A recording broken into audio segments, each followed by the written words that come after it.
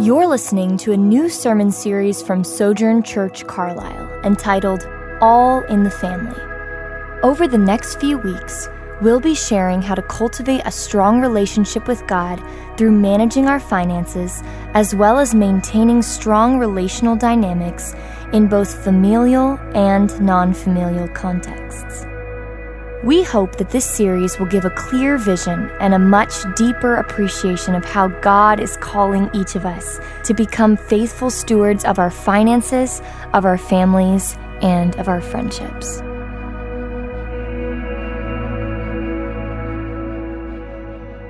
Good morning. Good morning. For those who may not know me, my name is James Fields. I serve here as the lead pastor at Sojourn Church Carlisle, and I'm indeed a great privilege and honor to be with you this morning. This morning, if you are visiting with us for the first time, can you take one of those Connect cards? They should be found in a pew in front of you. Fill those out so we can know that you're here, be able to know how we can pray for you and continue to serve you in the coming days and weeks as our special guest here this morning. This morning, we'll continue in our series called Desecrated, the Faces of Sin, to help us build and asking God to build us into a Christ-honoring community that actively grows in our hatred towards sin and learns to humbly confess our sins to God and to one another. You know, in Amy Edmondson's book, The Fearless Organization, she identifies the three most common types of failure within an organization.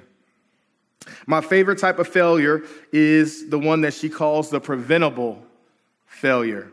And here's how she defines that. She defines it as the first and most obvious type of failure is the preventable failure, which is essentially what it sounds like. It's a failure that you had the knowledge of and maybe even the ability to prevent. You know, in our lives, we see this often. We see this when our children are standing on an unstable chair trying to get a cookie from the cookie jar on top of the refrigerator. We see this with a frantic driver weaving in and out of traffic in the middle of a thunderstorm. We see this often. I'll say this from my household. I see this often. When I forget to get the razors out of the tub, and I put my son in there to take a bath. And inevitably, he comes out with a new haircut. One that I did not approve of, and one that I certainly did not want him to have. Yeah, it's extremely difficult when we experience failure, but especially when we could have prevented it. You know, last week we discussed the nature of sin by looking at the hiddenness of sin, the power of sin, and our hope over sin. And our theme of last week was this: don't underestimate the power, the presence, and the purpose of sin in our lives.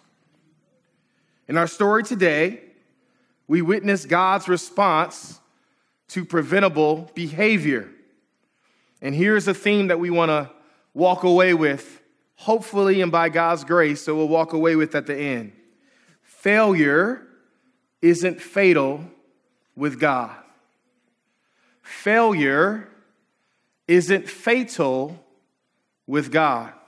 Would you pray with me? Our Father and our God, we do thank you that failure is not fatal with you, that God, somehow, some way, you always take our mistakes, you always take our mishaps, you always take, God, what we don't complete rightly or fully, and you make it complete. Thank you ultimately that you've done that through your son, Jesus. That he is the fulfillment of every promise and every purpose that you have in our life. May he be exalted. May he be seen. May he be glorified. As always, take the little I have, God, and make much of it. In Jesus' name, amen. You know, sin is a parasite And I love how the Oxford Dictionary defines a parasite. It says it this way. It says, a parasite is an organism that lives in or on an organism of another species or its host. And it benefits by deriving nutrients at the expense of other organisms. And as a parasite, sin loves to live secretly and hide out in the corner and crevices of our lives. Much like when a parasite is living on an organism, there are symptoms of its existence, even when it's not confirmed by the host. In other words, there are three primary lies that reveal the hiddenness of sin in our own lives. And today we're going to explore the three primary lies that Satan uses to tempt us to quit on our God. We see this quite clearly in the text today. The first lie is this: God doesn't care. God doesn't care, meaning that God's too busy to get involved within my life problems. We'll see this in verses 1 through 3. The second lie that we're going to talk about today is that God can't comprehend. This means that God doesn't fully understand my predicament. See this in verses 4 through 6. And then lastly, but definitely not least, we'll see that God isn't credible. Means that God isn't good enough to do anything about my pain. We'll see that in verses 7 through 12. Today we'll examine these three lies, and by God's grace, hopefully, we'll remind ourselves of three truths to combat them. Because as we said from the beginning, failure isn't fatal with God. Look with me to verses 1 through 3 for the first lie. It says God doesn't care. It says Abraham, Sarah's wife, had not bore any children for him, but she owned an Egyptian slave named Hagar. Sarah said to Abraham, "Since the Lord has prevented me from bearing children, go to my slave. Perhaps through her I can build a family." And Abraham agreed to what Sarah said. So Abram's wife, Sarah, took Hagar, her Egyptian slave, and gave her to her husband as a wife for him. So at the beginning of our story, we see the parasitic lie that we see eating away at Sarah. The first lie is very common and undeniably effective. And that lie is simple, that God doesn't care. Notice with me the predicament of Sarah. Abraham was 75 years old when he moved to Canaan, and God promised him to be a great nation. We see that in Genesis 12:4. It says, so Abraham went, and as the Lord had told him, Abraham was 75 years old when he left Haran. Sarah was 10 years younger than Abraham. And we see this in Genesis 17:17. Abraham says this: Abraham fell face down. Then he laughed and said to himself, can a child be born to a 100-year-old man? Can Sarah, a 90-year-old woman, give birth? So here's a question that Sarah is struggling with. Here's a predicament that she finds herself in. She's struggling with this question. I know what God had promised Abraham. I know what God had promised Abram, but does his promise also include me?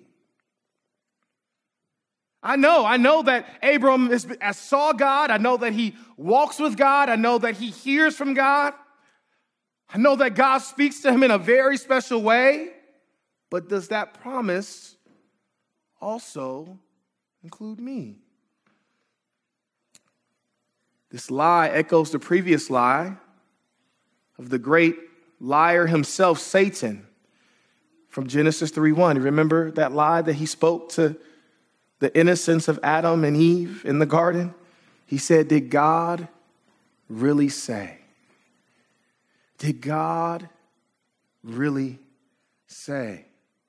You see, Sarah is starting to believe the great lie of our enemy. And that lie is simple, but it's awfully effective. It is that God doesn't care. He doesn't care about me. He doesn't care about my predicament. He doesn't care about my problems. God doesn't even care about my pain. God doesn't need me to be involved. Have you ever wondered that? Have you ever thought those thoughts? That I know that God is good to others. I know that he's been good to my parents or to my in-laws, but can God really be good to me? I know that works for other people. I know that God has blessed those in the Bible, but could he possibly do the same thing for me today in 2022? My husband or my wife has a really close relationship with God, and that's good enough for me. As long as they're close to God. God really doesn't want me to have a close relationship with him personally.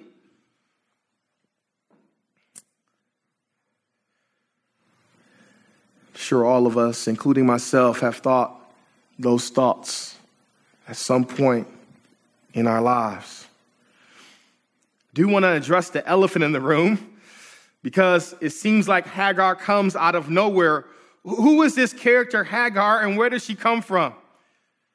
Hagar, as the text tells us, she was an Egyptian slave, but how did Abraham and Sarai end up getting her within the household? Well, we see that in Genesis 12:4. Remember this? It says, upon leaving Egypt, Pharaoh gave Abram many gifts. He treated Abram well because of her. Her is being Sarai there, not Hagar. And Abraham acquired flocks and herds, male and female donkeys. Check this, male and female slaves. And you kind of add on camels at the end, right? Hagar was a gift given from Pharaoh to Abraham. She was a gift given when Abraham went to Egypt and lied and said that Sarah was his wife, was his sister and not his wife. And because she was very beautiful, Pharaoh took her from Abraham into her own household. God chastised Abram for his passivity, and Abraham ended up confessing to Pharaoh, no, she's really not my sister, she's my wife. And as a result, Pharaoh gave him these things. So what factors led Sarah to give Hagar to her husband? I love what Beth Moore says about this. She says, much of the war against the devil is about whether you'll quit.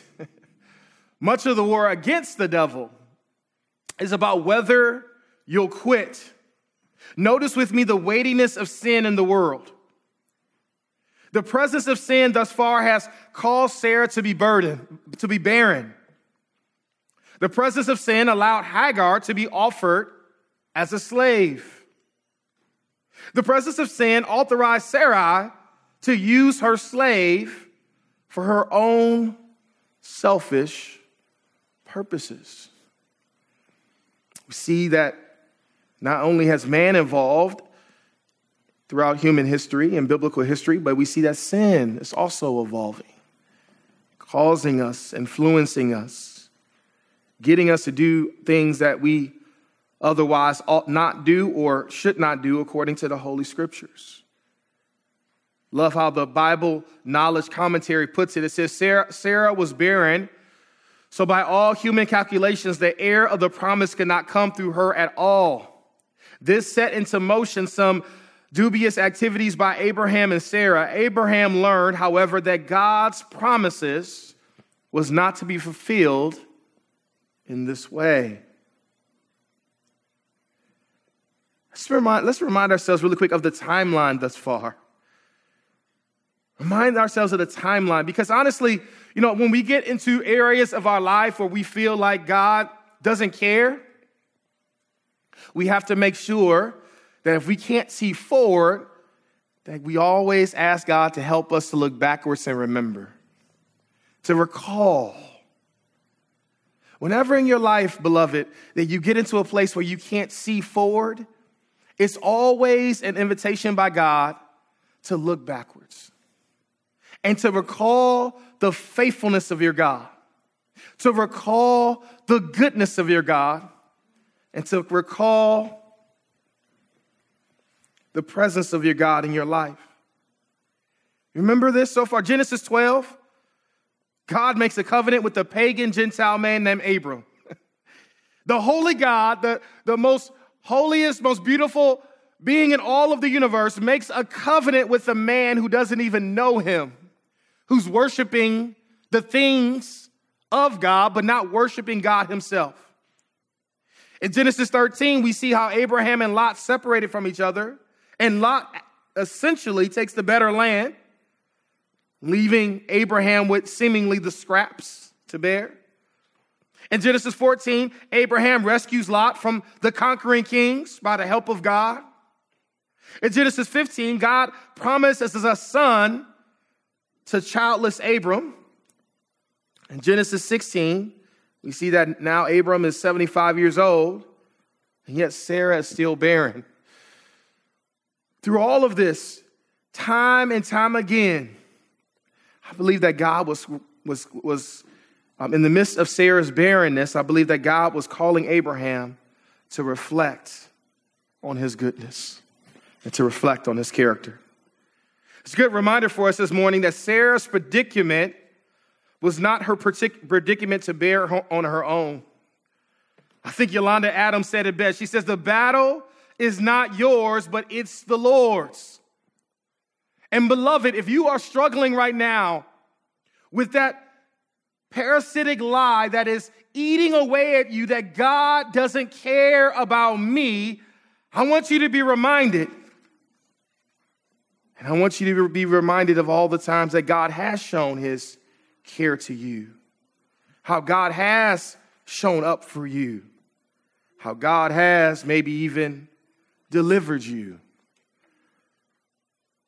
How long did Sarah wait until she took matters into her own hands? Look with me in verse 3. It says, this happened after Abram had lived in the land of Canaan for 10 years. Now listen, I'm all about giving credit where credit's due. To Sarah's credit, she waited 10 years before they had decided to quit on God's plan for their lives. Listen, 10 years is a long time, y'all. It's a long time. Consider Sarah's life for a moment. For 10 years, she had to answer the painstaking question about not having a baby. For 10 years, she watched her male and female servants all around her giving birth. For 10 years, she patiently waited on God to show up and provide. For 10 years, she wondered if God's promises excluded her as a woman. And for 10 years, she was pondering the question, does God really see me? So let me ask you, what have you been waiting on God for? Are you waiting on God to provide in a certain way? Better yet, in your waiting, are you drawing closer to God? Or are you drawing further away from him? And here's the ultimate question I really want you to consider. How long is too long to wait on God? How long is too long? You know, my birthday was about a month ago, and unexpectedly, I got a little extra money from a family member, enough to get me something that I've always wanted to get. You may think this is bougie, and that's okay. I'll take your judgments. It's all right. But I really, ever since I was a kid, I've always wanted these certain pair of Jordans, Michael Jordan shoes. And I got this little extra money, and I'm like, oh, I'm going to finally get them. I'm so excited. So I started going online, and man, they were super, super expensive. But I found this pair that was kind of a little on the cheaper side. I was like, you know what? I think I might get these. You know, I'm not going to pay the extra $200 or whatever, $100 for these shoes. I'm going to get this pair. So I go and I order these shoes, and I tell my wife, and I'm excited, and it's kind of off-brand, but I don't care. I'm just like, man, I just really want these shoes. You kind of probably know where this is going. That's okay. 3 weeks later, I get a text from my wife. Your shoes came in. And she writes, they're fake. I said, they're fake? She said, yeah, I think they're fake. I went online and went on YouTube, go to YouTube for everything, right? looking at fake Jordans versus real Jordans, did all the tests, and yeah, they were fake. So in my shame and my despair, I took the shoes and I mailed them back. Still waiting on my refund. Pray for me, please.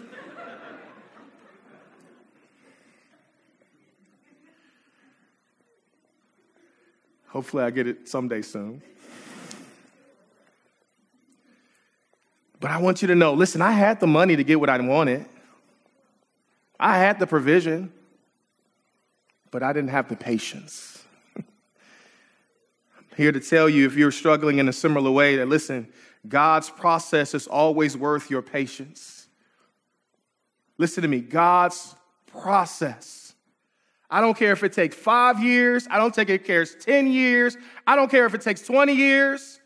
God's process is always worth your patience because God's process is always best. It's always best. He's not a surgeon who is doing his surgery for the first time, who's nervous. He is a God who has shown himself faithful time and time again from the very beginning of time. And listen, if you are waiting on God to do something miraculous, if you are waiting for God to do something specific, if you are waiting on God, you are in a good place because God is the only one in our lives who's worthy for our patience.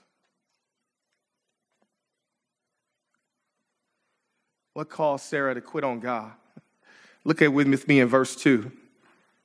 Sarah said to Abraham, "Since the Lord has prevented me from bearing children, go to my slave." Essentially, Sarah wrongly placed the blame of her barrenness upon God. She said, listen, God did this to me. God put me in this predicament. God doesn't see me. God doesn't care. Therefore, Abraham, do whatever you want to do. Just make it happen. Have you ever been there before? We just tired of waiting. And he's just like, look, I just want the answer. I don't want to go through the problems of getting the answer. Just give me the answer. I don't even care how I get it. Just give me the answer. You see, and we're reminded of why. Somebody might be saying, hey, why would Sarah do this? Why would she respond in this way? Well, it seems like Sarai, like us at times in our lives, she didn't feel seen by God. She felt forgotten and she felt neglected by him. I love how the Erdman's companion to the Bible puts it. It says, Sarai appears more concerned with her own cultural disgrace as a childless wife than with the fulfillment of God's promise of descendants to Abram. When Hagar conceives, Sarai discovers that her plans does not produce the results she had hoped for, and her selfish motives become her most obvious, more obvious in her harsh treatment of Hagar. Church family, when you feel neglected and or even abandoned by God, I want to encourage you to avoid the temptation to create your own plan. When you feel neglected, when you feel abandoned by God, we have to resist and we have to go against the temptation to try to create our own plan. And here's why. Because failure isn't fatal with our God. Failure isn't fatal with our God. Look with me at verse 4 to witness the second lie of sin God can't comprehend. Verse 4 says this. It says, so he, Abraham, slept with Hagar and she became pregnant. Her mistress became contemptible to her. Now, the focus goes from Sarai, who is living with the question, the parasitic lie of God doesn't care. And now we turn our attention to Abraham and see the parasitic lie that's lying on him. God can't comprehend. Notice the predicament of Abram. Abram is between a rock and a hard place. He received a promise from God without a provision from him. It's a really hard place to receive a promise from someone without having necessarily the provision from that person. Consider Abraham's life. Again, in Genesis 12, he was randomly called by God as a pagan man. He followed God's command to relocate his family to an unknown land of Canaan. He lived in Canaan for 10 years with the promise of God that was yet to be fulfilled. And here's the question that Abraham is struggling with. Here's the question that he is thinking about. How long is too long to wait on God? How long is too long to wait on God? Another way of putting that is this: does God know what he's doing? I don't know if you've ever felt that in your life. That seems like all this trouble and turmoil is going in your life, and you're just like wondering, God, do you know what you're doing up there? This lie echoes the previous lie of Satan in Genesis 3:4. Remember that lie? Where Satan had the audacity to correct God. And he says this to Eve: no, you will not die. He says, no, you will not die. He questions God's integrity in that moment. Notice with me the simplicity and the short-sightedness of sin. Abraham goes along with Sarai's misconstrued plans without even considering God's counsel. This is a word for our husbands this morning. Husbands, it's okay to listen to any plan that's presented before you, but you must always take that plan before the one who has the blueprint of your plans, God himself. I love this because it reminds us of Psalm 10:4.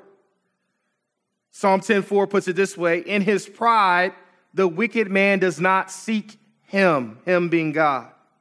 In all his thoughts, there is no room for God. As men of God and as husbands, as wives, as sons of the Most High God, there always has to be room for God in our life. Because if you are not having room for God, then you are not having a vision of how to lead your family well. Vision only comes from God. And I'm not just talking to husbands, I'm talking to single men as well. Vision for your life only comes through God.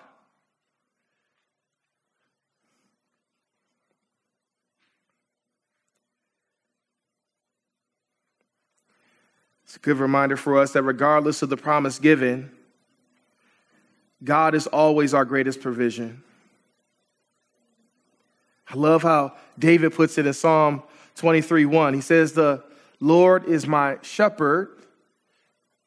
And he summarizes that in a simple clause: I have what I need. Do you hear that? It's not God is my shepherd and man, he's a really good provider. He's saying, the Lord is my shepherd, and guess what? I have everything I need in him. And if I could go back in time and if I could have a biblical counseling session with Abraham, these are the words that I would share with my brother. I would remind him and say, listen, God has been so faithful to you. He's been so kind to you. He's been so gracious to you. I know that the promise is slow in coming, but it doesn't dilute the character and goodness of your God. Stick with God. Stay with him. Look to him. If you have to wait 20 years for your answer, it's worth every single minute in that year. Again, how long is too long to wait on God? Love how the African Bible commentary puts this. It says Abraham made the same mistake as Adam in following his wife's advice rather than listening to God. He should first take in this plan to God to see whether he approved of it. By failing to do so, he failed to play the protective role that God intended for husbands. When the responsibilities instituted in the beginning by the Lord for the couple are not respected, the home is in danger of falling into great disarray and all society with it. I say yes and amen to that statement in every way. So what's the result of not listening to God's advice? What's the result of not listening or heeding God's counsel? Look with me in verses 5 and 6. It says, then Sarai said to Abraham, you are responsible for my suffering. I put my slave in your arms, and when she saw that she was pregnant, I became contemptible to her. May the Lord judge between me and you. Abraham replied to Sarah, here, your slave is in your hands. Do whatever you want with her. Then Sarai mistreated her so much that she ran away from her. Notice the results. Notice the results of self-centered plans.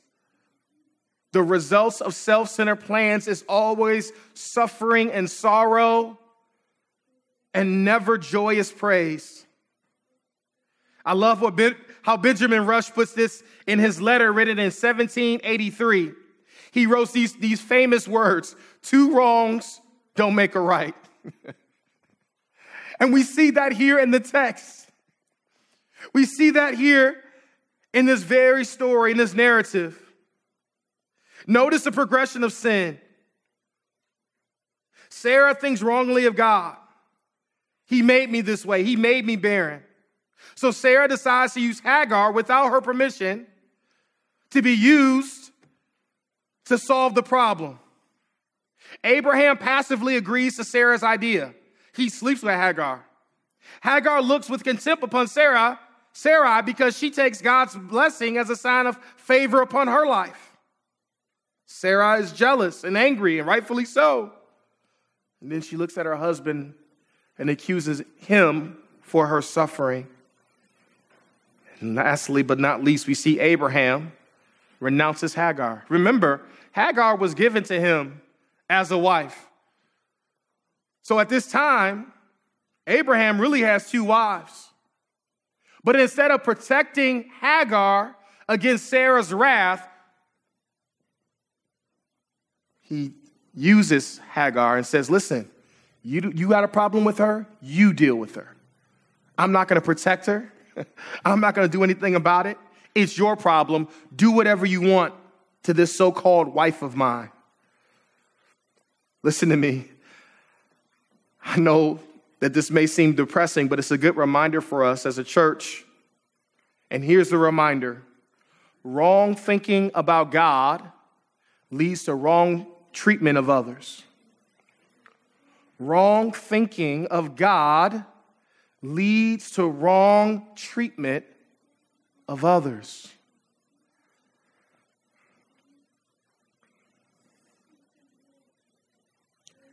Know that many of us may have thought and think again that this was an egregious act by Sarah, but how could she possibly allow her husband to sleep with this slave girl? I love the explanation in the New Bible Commentary. It simply says this. I'm not going to read all of it, but just the beginning. It says, while this is seen as being egregious in our culture today, in the ancient Near Eastern culture, using one's concubine as a surrogate mother was not uncommon, and it was not despised. Many in ancient times saw nothing wrong in surrogate marriage, and surrogate motherhood is still an issue in contemporary society. I'll stop there. So why does Sarah encourage Abraham to sleep with Hagar? It doesn't come out of anywhere. It doesn't come out of anywhere. It comes from a heart that has been embittered. It comes from a heart that has been hardened by the reality that God doesn't care. Again, it's a good reminder for us that the outworking of sin grows from roots that are already planted deep in our hearts. the outworking of sin grows from roots that are already planted deeply in our hearts. Jesus puts it this way in Matthew 12:34. He says, "For the mouth speaks from that which fills the heart." Other version says this, that out of the abundance of the heart, the mouth speaks. So when we see these things that come out of us, maybe even erratic behavior or outburst of wrath or anger or sorrow, pain, whatever those things, we have to realize that those things don't come out of anywhere. They come from our hearts. They come from our hearts. Look with me, lastly, to verses 7 to 12 to examine the third lie. God is incredible. Verses 7 through 12 puts it this way. It says that the angel of the Lord found her being Hagar, by a spring in the wilderness, the spring on the way to Shur. He said, "Hagar, slave of Sarah, where have you come from and where are you going?" She replied, "I'm running away from my mistress Sarai." The angel of the Lord said to her, "Go back to your mistress and submit to her." The angel of the Lord said to her, "I will greatly multiply your offspring, and they will be too many to count." The angel of the Lord said to her, "You have conceived, and you will have a son. You will name him Ishmael, for the Lord has heard your cry of affliction. This man will be like a wild donkey. His hand will be against everyone, and everyone's hand will be against him. He will settle near all his relatives." So if the question from the very beginning with Sarah that she was struggling with is this: I know what God has promised Abraham, but does his problem also include me? If Abraham's question was, how long is too long? Does God really know what he's doing? Then at this moment in time, Hagar's question would be this. Can God do anything about my suffering? Or better yet, is God able to draw near despite my loneliness and my isolation? So the big question we have here is, how will God respond? I love how he responds, because how he responds points to the gospel. He responds by entering into the picture himself. Notice that in the Bible, this is the first mention of this term, the angel of the Lord. Never before up to this point in biblical history have we heard of this term of the angel of the Lord. So what is the angel of the Lord? The angel of the Lord is a theophany of God, meaning that it is the appearance of God in human form. It is God showing up not just in power, but in presence. That God shows up for this woman in her sorrow and in her suffering in the form that can only be described as and only be known as the angel of the Lord. I love how Hebrews 1:3 talks about this. Talks about Jesus. He says, Jesus is the Son is the radiance of God's glory and the exact expression of his nature, sustaining all things by his powerful word. So ultimately, the angel of the Lord is synonymous with God. The angel of the Lord is not just a regular angel. The angel of the Lord is the physical manifestation of God in human form, who not only comes in appearance as God, but he also speaks on behalf of God. It is without doubt that I believe that this angel of the Lord speaks to none other than the second person of the Holy Trinity, Jesus Christ himself. And notice with me that Jesus shows up for Hagar, although she has no claims on the mercy of God. Hagar has not been given a promise. She's only been around those who've been given a promise. Hagar isn't even a part of the royal family by blood, but yet God shows up for her. And yet God responds to her pain, he responds to her suffering, and he responds to her neglect. I love this because James puts it another way in James 4 and 6. He says this: God resists the proud, but he gives grace. He gives grace to the humble. He gives grace to the humble. God responds to the cries of the most unlikely character in our story. Not to Abraham, who received the promise, not to Sarai, the one who could birth the promise, but he appears to Hagar, the one who was misused by those who the promise was given. He appears to Hagar, an Egyptian woman, a black woman, a single mother who was running away, trying to escape from an abusive relationship. I love this because it reminds us that God does show up for those who can't show up for themselves. He shows up for the single mother. The first time we have in Scripture that the angel of the Lord shows up for somebody, it's a single black woman who's running away from an abusive relationship. And God draws near to her and gives her comfort. Now listen, it's not important that she's single or black. That's not what's most important. The most important thing is that God shows up for those who need it. God shows up for those who need him to show up. And out of all the people in the world, as Hagar is running away with tears in her eyes, going from the place of being a slave to a wife to a reject, God shows up for her in a way that he hasn't shown up for anybody else. Remember, failure isn't fatal with our God. He knows how to step up. Not only that, but this speaks to Jesus.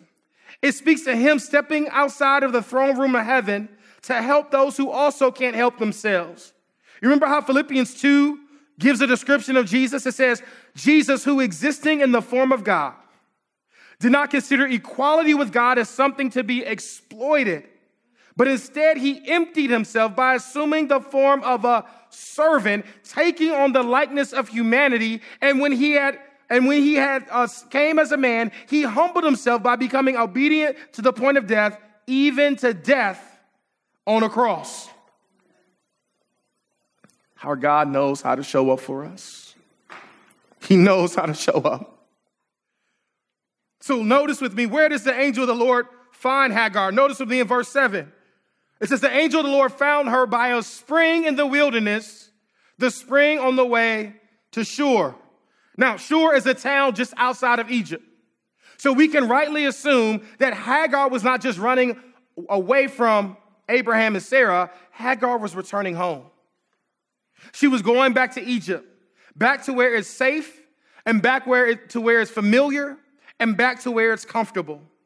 And Jesus finds Hagar at a place of uncertainty, confusion, and denial, and he finds her in between places within her life of where she has been and where she is going, much like he did the woman at the Samaritan well in John chapter 4. Now, here's the big question that we have to ask ourselves.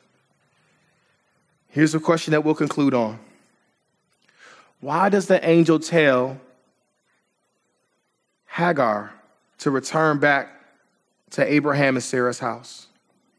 Why does the angel tell her to go back? I mean, doesn't God know that she was being abused? Doesn't God know that she was being mistreated?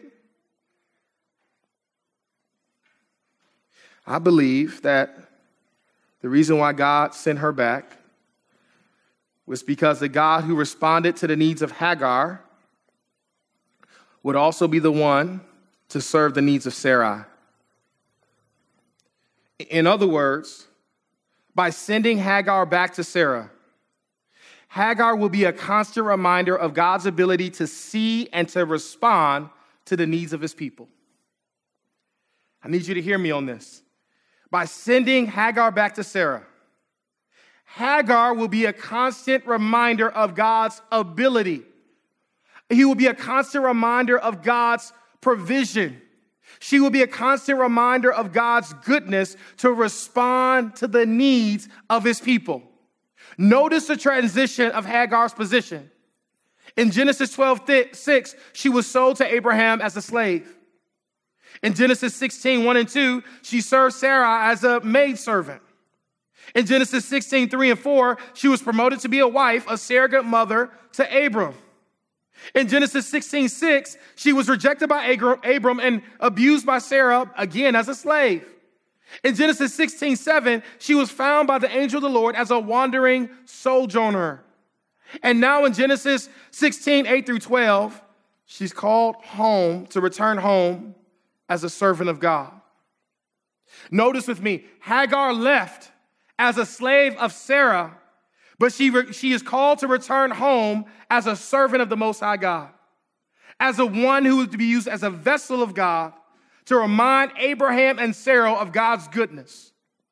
Listen, it's a good reminder for us that when we truly encounter God, our lives and our identities cannot remain the same. Amen? They cannot remain the same. When we truly meet God, when we truly see him, when we truly experience his goodness in our lives and our identities cannot remain the same.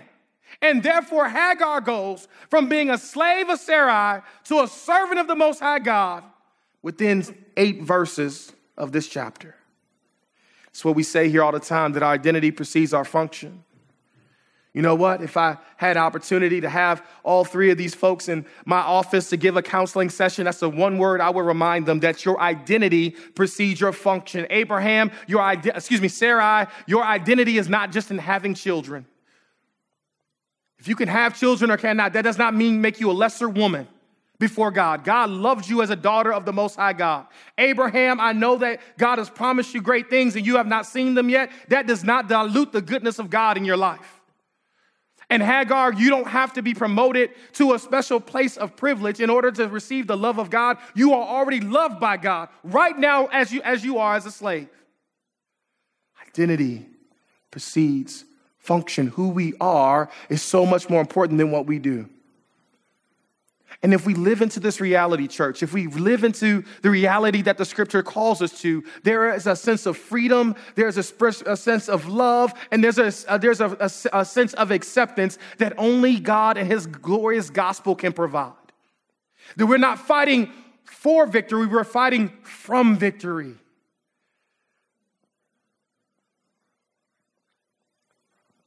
So what's the response of one who's finally been seen by God? What's the response of the one who no one else would see?